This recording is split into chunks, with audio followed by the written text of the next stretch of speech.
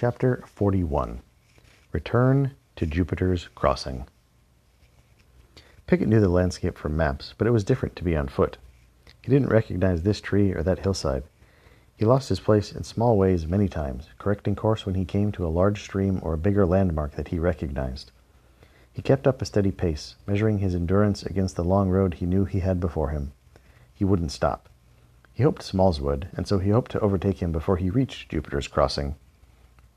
If Smalls beat him to the crossing, he knew it would be too late. A terrifying image kept presenting itself to his mind. It always found him arriving just in time so that he could, like Uncle Wilfred with King Jupiter, see the horrible thing happening and be powerless to alter anything.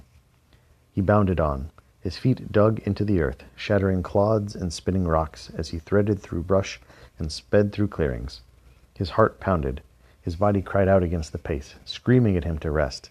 But his mind argued back. Don't stop. Never stop. He had reached the base of the mountain in what he believed had been good time, and had made good progress across the foothills, stopping only to drink. He had eaten nothing since their breakfast of bread and cheese in Lord Rake's quarters that morning. Hunger gnawed at him, but he only drove on harder, refusing to consider rest.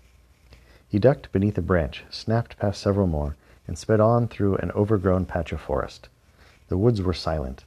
He heard his own breathing, felt his own pounding heart, knew the familiar grind of displaced earth beneath his feet. He felt alone in the world. He hoped to reach Smalls before nightfall, but he was no scout. He wasn't able to read the ground. He could only pursue the quickest route he could calculate from Cloud Mountain to Jupiter's Crossing. He hoped he was fast enough to keep that hallowed ground from doubling its deadly reputation. Most of what he knew he'd learned from Uncle Wilfred. Jupiter's Crossing had been crossed for many lifetimes, though it had before only been called The Crossing. The place called Jupiter's Crossing meant the narrowest gap between forests and had been where rabbits would cross. They were easy targets for birds of prey. It had been deadly to try to cross there time out of mind, but King Jupiter made travel through safe.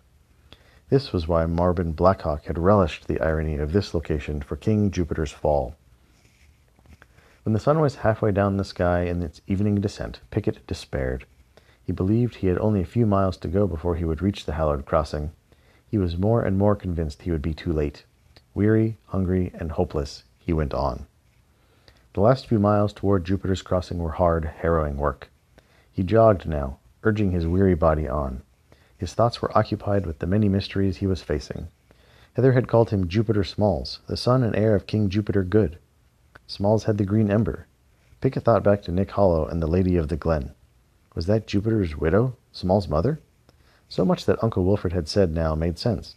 How ironic was it that all those who hated the Longtreaders, Uncle Wilfred especially, had no idea that the one he devoted his life to protecting was Jupiter's heir. They had kept Smalls' identity a secret, and he could see why. Now he, nephew to the traitor Garden Longtreader, and marred with the scorn heaped on the Longtreader brothers, was the only one near enough to help the lonely, hunted prince. He was the only one who could save Jupiter Smalls. He shivered. He felt the weight of the task settle on him. It would crush him, he was sure. He was as much Uncle Garton as he was Uncle Wilfred, or father. Hadn't he as much as betrayed Jax? And had he not betrayed Smalls as well, with all his moping, moody foolishness? He would stumble, as he always had. He would show he was unequal to the task. There would be birds.